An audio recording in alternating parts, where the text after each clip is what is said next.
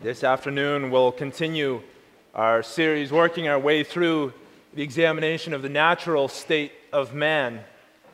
And for this afternoon's sermon we'll be reading through Genesis 3. Genesis 3.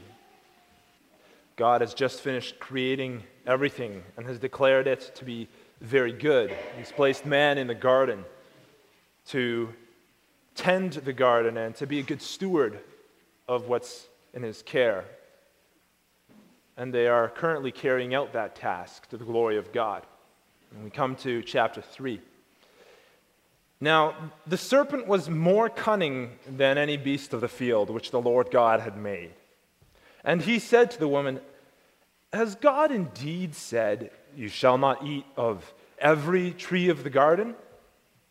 And the woman said to the serpent, "We may eat of the fruit of the trees of the garden, but of the fruit of the tree which is in the midst of the garden, God has said, 'You shall not eat it, nor shall you touch it, lest you die.' Then the serpent said to the woman, 'You will not surely die, for God knows that in the day you eat of it, your eyes will be opened, and you will be like God, knowing good and evil.' So when the woman saw that the tree was good for food, that it was pleasant to the eyes, and a tree desirable to make one wise, she took of its fruit and ate. She also gave to her husband with her, and he ate. And then the eyes of both of them were opened, and they knew that they were naked. And they sewed fig leaves together and made themselves coverings. And they heard the sound of the Lord God walking in the garden in the cool of the day. And Adam and his wife hid themselves from the presence of the Lord God among the trees of the garden. Then the Lord God called to Adam and said to him, 'Where are you?' So he said, 'I heard your voice in the garden, and I was afraid, because I was naked, and I hid myself.' And he said, 'Who told you that you were naked? Have you eaten from the tree which I commanded you that you should not eat?' Then the man said, 'The woman whom you gave to be with me, she gave me of the tree, and I ate.' And the Lord God said to the woman, 'What is this that you have done?' The woman said, 'The serpent deceived me, and I ate.' So the Lord God said to the serpent, 'Because you have done this, you are cursed, more than all cattle, and more than every beast of the field. On your belly shall you go, and you shall eat dust all the days of your life.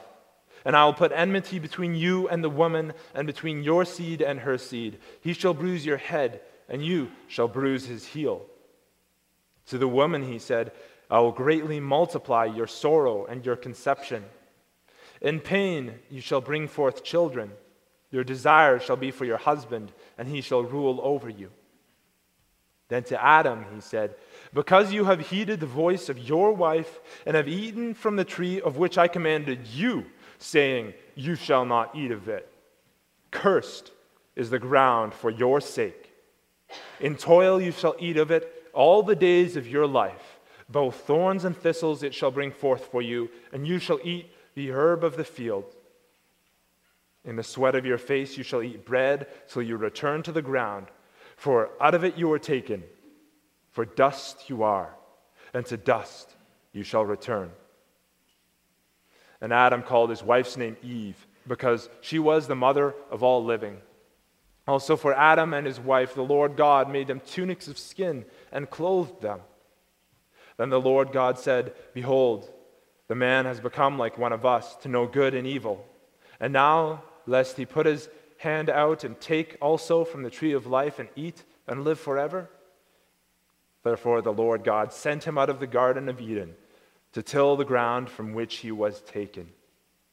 So he drove out the man, and he placed cherubim at the east of the Garden of Eden, and a flaming sword which turned every way to guard the way to the tree of life." The Word of God. Today we'll continue working our way through the Heidelberg Catechism. And we've come to the second Lord's Day, which discusses our position as natural man, our sin and misery. Lord's Day 3. And you'll be able to find that on page 519 of your book of praise. Did God then create man so wicked and perverse? No, on the contrary, God created man good and in his image, that is, in true righteousness and holiness, so that he may rightly know God his creator, heartily love him, and live with him in eternal blessedness to praise and glorify him. From where then did man's depraved nature come? From the fall and disobedience of our first parents, Adam and Eve in paradise.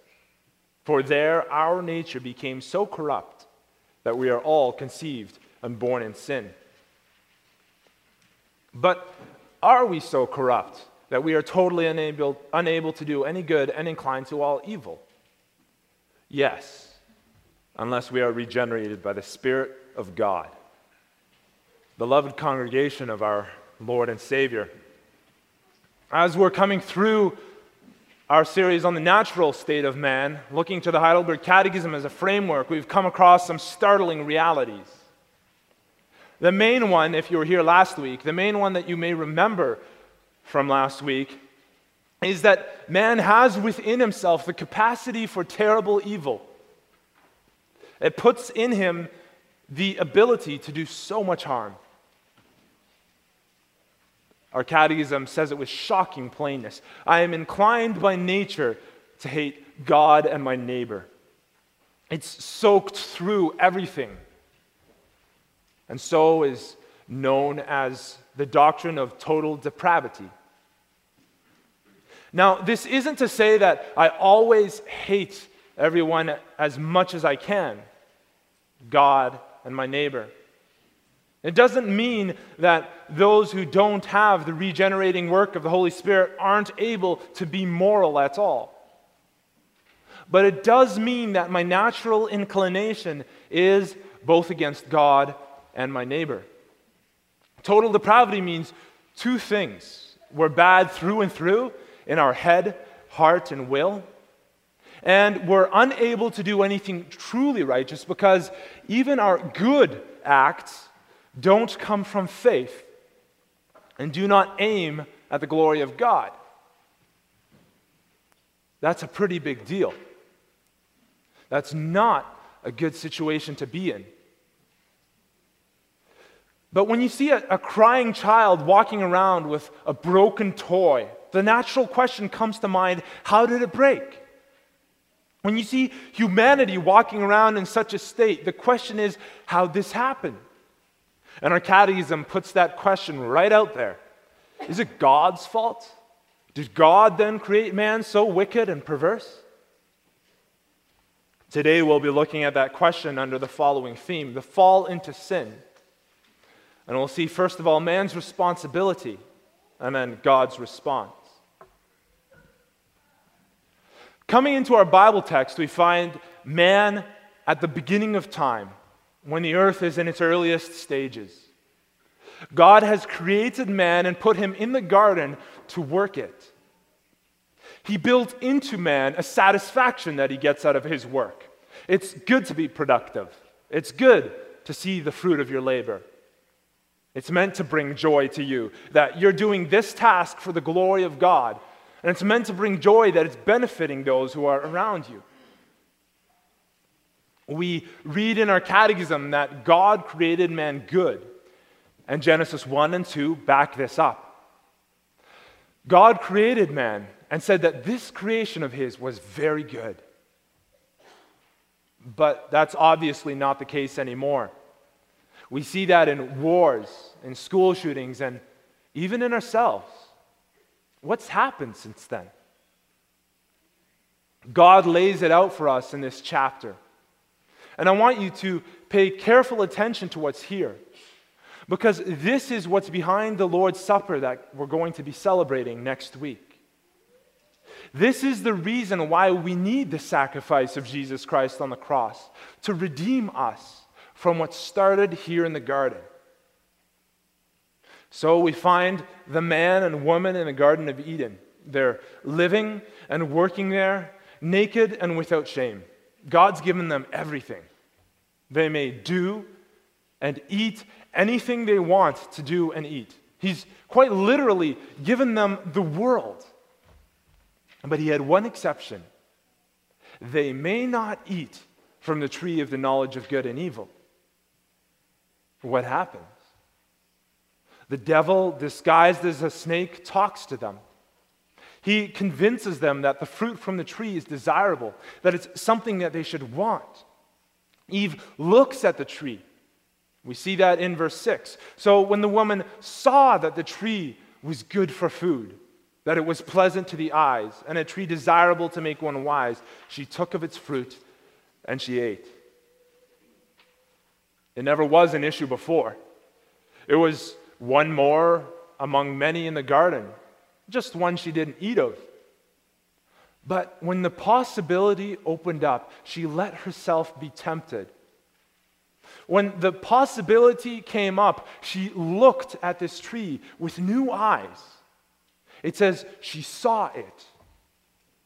She looked at it and couldn't look away. She took from the tree and she ate, and she gave it to her husband, and he ate as well. I'm reminded of the foolish young man who walks through the streets of the adulterous woman in Proverbs 7. There's no need for him to be there. He's putting himself into a situation to be tempted. Catching him by the arm, she speaks to him with drippingly sweet words. There's a moment of hesitation, and all at once or suddenly, he follows her like a calf to the slaughter. How long have you yourselves looked at something? Perhaps an email you shouldn't open, or a response you shouldn't send, with your mouse hovering over, ready to click. A moment of hesitation, looking at something that tempts you with eyes of desire, when in any normal situation, you might not look at it twice, and then doing it. They ate from it, and their eyes were opened. In a moment, they were able to see what they were capable of, now having crossed the line into sin, and it made them self-conscious and fearful. Their eyes were open to an awareness of the world as they had never imagined before, knowing both good and evil. Before, man could only ever see the good that everything in this world could be used for. This tree was the only thing in the world that God allowed man to see as something which could be used sinfully. Everything else, he could only see how it could be used for good. Imagine that. But now, having eaten the fruit became a gateway into a whole new world. They became like God, but not in the way that they had hoped. God knew good and evil because he placed rules to protect mankind, boundaries within which they could flourish. But man knew good and evil because he had crossed that boundary by taking of the fruit, and now he saw a world which lay on the other side. He had passed through the gateway, and the world is observed with new eyes. Every single thing suddenly became something that could be used for good and evil, to the praise of God or for their own selfish purposes and advancement. Even each other. Even each other. They saw each other with new eyes. They saw each other, how they themselves were vulnerable, how they themselves might be hurt, and in turn learned how to hurt others. And having done it, they were ashamed. They shrink from each other, putting on fig leaves in a pitiful attempt to hide themselves from the other's gaze. Not familiar with the feeling of shame, they're overwhelmed by it. They've done something wrong, and the wrongness of it fills them, and they flee from God. That's what the Lord's Supper is all about. Temptation. You facing the snake in the garden. You failing. You being overwhelmed by shame. That's why we read the law at the beginning of the form for the Lord's Supper. It's a chance for you to look at yourself, to examine yourself.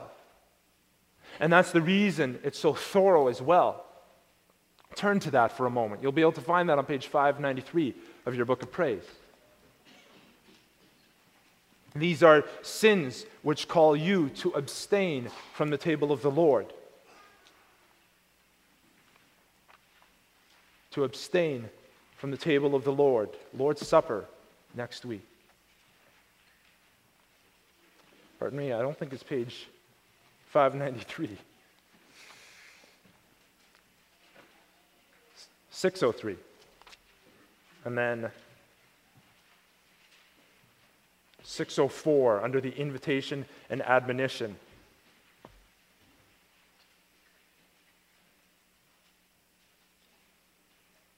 It says there, midway down the second paragraph in, it says, those who find themselves to be guilty of the following offensive sins to abstain from the table of the Lord and declare to them that they have no part in the kingdom of Christ. And then we come to the place where we want to focus here. All who refuse to trust in the Lord alone, or who serve him in their own manner. All who abuse the name of the Lord by cursing or in any other way. All who do not diligently attend the worship services, and who despise the proclamation of God's word or the sanctity of the sacraments. All who are disobedient to their parents or to others in authority over them. All who violate human life or cherish hatred against their neighbor and refuse to be reconciled with him. All who either within or outside of holy wedlock do not keep their bodies pure. All who by stealing, greed, or extravagance lead a worldly life. All liars, backbiters, and slanderers. Briefly, all who either in word or conduct show themselves to be unbelieving by leading an offensive life. These are the 10 Commandments. More specifically, how the 10 Commandments are worked out in Scripture. They're written in such a way to declare to you that you've probably broken these, if not that you can see in this past week, then still in recent months or years. And in a conscience that hasn't been blunted by repeated sins, this knowledge ought to bring deep shame. The shame that Adam and Eve felt when they were in the garden. Now, a few years ago, I met someone who was visiting our church from a different denomination, and he was frustrated by the fact that we read this part of the form. He was frustrated by that. He found it legalistic. Who are you to say that people who struggle with those sins ought not to take part in the Lord's Supper and have no part in the kingdom of God? Well, let's turn our eyes back to the garden for a moment and God's response.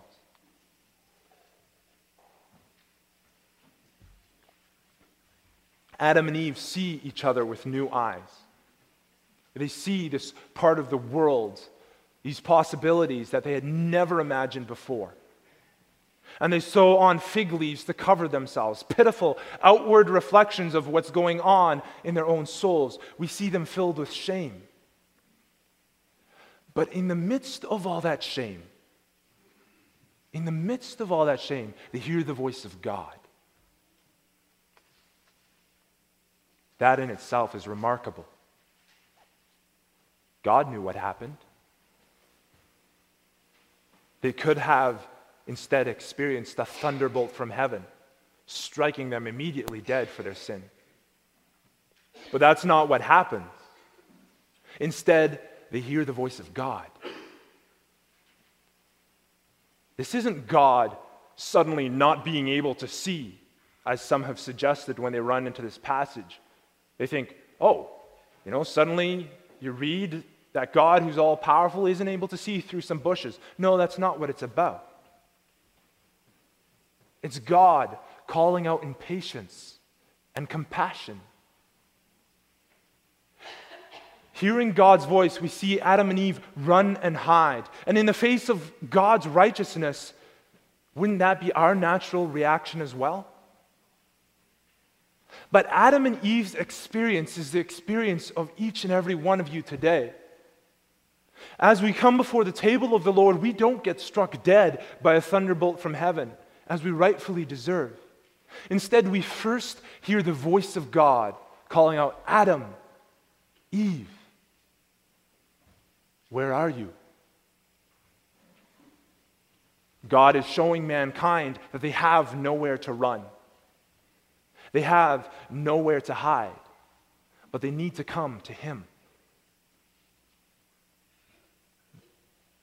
And with that realization, trembling, Adam and Eve come to Him. Why were they hiding? Adam says, I heard your voice in the garden and I was afraid because I was naked and I hid myself.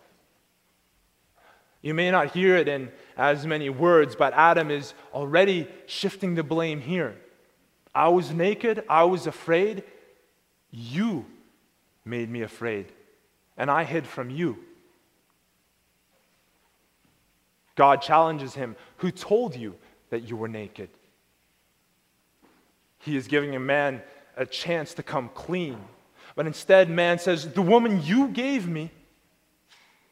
So often we try to blame our fear and our shame on other people.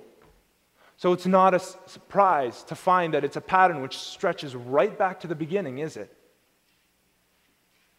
Finding fault with God. Finding fault with his wife, that wonderful gift that God had given him. Finding fault. God moves on to his wife. Man is aggravating, not diminishing his own crime. But the wife, too, aggravates her crime by blaming her own sin on another one of God's creations instead of taking personal responsibility. And what flows from this event for all involved are words of judgment. This, too, we see in the form for the Lord's Supper. Having read the summary of the Ten Commandments and being convicted by them, we read the words, while they, again, they being all of us who've broken the law in one way or another, while they persist in their sins, they shall not take part of this food, which Christ has ordained only for his believers. Otherwise, their judgment and condemnation will be the heavier. We've all inherited the sinful nature of Adam and Eve. We've all inherited their sin dodging, their desire to perhaps accept that we made a mistake, but it's not all our own fault. We've been steeped in this nature that we've inherited from our conception and birth, Psalm 51 verse 5, and we act on it. Of our own accord, we act on it, and we stand condemned. And yet, God speaks to us. We plunged ourselves into that pit. We've brought that condemnation on ourselves. It wasn't God's fault. He didn't create mankind in that way. He created us good and in his image, that is in true righteousness and holiness. He created us so that we could work the garden and live with him, that we might know him more deeply every day, that we might taste the sweetness of his presence more every day, that we may grow in love for him for eternity, forever praising and glorifying him. But every day we find ourselves back in that same garden. Instead of only that one fruit being the gateway to good and evil, the whole world is filled with options of good and evil. And every time that we choose evil, or even when we choose what might be a good thing, but without the motive of glorifying God through it, and so making it less than what God desires of us, we're choosing that fruit. We're choosing to listen to the serpent of the devil, the world, and our own flesh, and take what ought to have been completely and solely devoted to God for ourselves, or for another purpose other than God. We're no better than Adam and Eve. This world is filled with forbidden fruit, and we feast on it every day. That is what the Lord's Supper form is trying to explain to us. That is what Scripture teaches us. And it says that while we persist in our sins, we shall not take the food of the bread and the wine of Lord's Supper, or our own condemnation will be the heavier. We'll be adding to it, not taking responsibility for our own sins, not owning up to our own weaknesses, our own wickedness, finding excuses for our own behavior. Strip yourselves of self-righteousness. Sure, other people may have been to blame as well, but don't let that excuse your own behavior. Come before the throne of grace and ask for forgiveness. Recognize that in yourself, you're totally unable to do any good. And even your good motives can't have God as their first priority, and so aren't good at all. And humble yourself. You're totally unable to do any good and inclined to all evil unless, as your catechism says, unless you are regenerated by the Spirit of God. John 3, verse 5, most assuredly I say to you, unless one is born of water and the Spirit, he cannot enter the kingdom of God. And there's the joy. We can do nothing unless we're regenerated by the Spirit of God. And the first thing that the Spirit of God does is bring us to a recognition of our own sin and of our own need. He brings us down to our knees in repentance, and then he shines a spotlight on Christ. And that's one of the reasons why, when we celebrate the Lord's Supper form, we find these truly beautiful words. Because it highlights the gospel in a wonderful way. Immediately after all of that judgment, when we are brought to our knees, we read, "But all this, beloved brothers and sisters, is not meant to discourage broken and contrite hearts, as if only those who are without sin may come before the table of the Lord." But we do not come to this supper to declare that we are perfect and righteous in ourselves. On the contrary, we seek our life outside of ourselves, in Jesus Christ. In doing so, we acknowledge that we are dead in ourselves. We are also aware of our many sins and shortcomings. We do not have perfect faith, and we do not serve God with such zeal as He requires. Daily, we have to contend with the weakness of our faith and with the evil desires of our flesh. Yet by the grace of the Holy Spirit, we're heartily sorry for these shortcomings and desire to fight against our unbelief and to live according to all of the commandments of God. Therefore, we may be fully assured that no sin or weakness which still remains in us against our will can prevent us from being received by God in grace and from being made worthy partakers of this heavenly food and drink. This is the fullness of the promise that God gave to Adam and Eve in seed form after the fall. When man, trembling, fled from God, God in His mercy drew near. After having proclaimed the judgment that He had already promised beforehand would fall on them because of their sin, He spoke to the serpent, saying in Genesis 3, verse 15, "I will put enmity between you and the woman, between your offspring and hers. He shall bruise your head, and you shall bruise his heel." In the midst of all of that shame, they hear the voice of the Lord their God.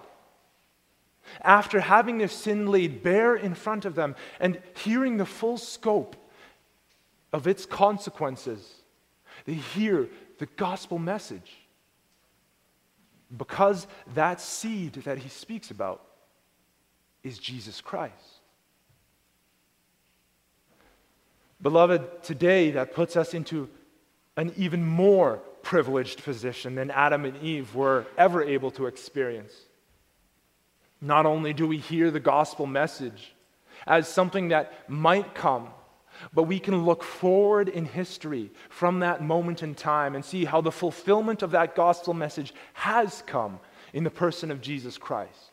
We received what they did not yet. They received the promise.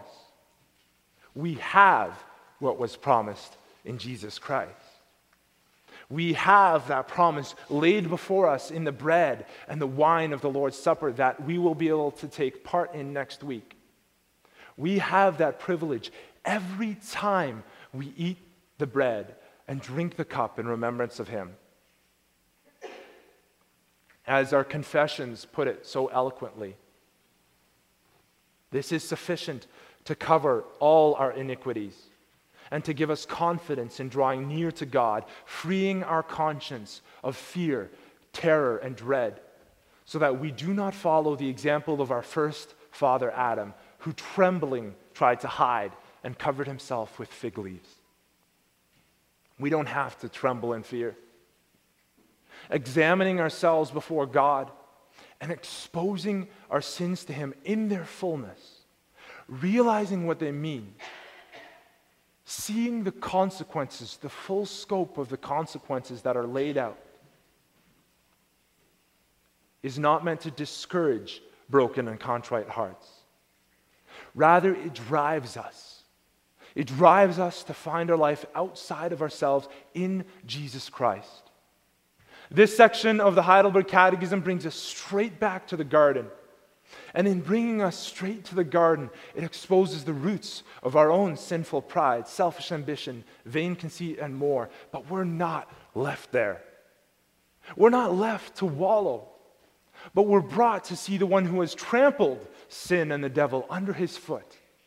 And by the power of the Holy Spirit who works mightily in our hearts, we're brought to hear the call of his voice.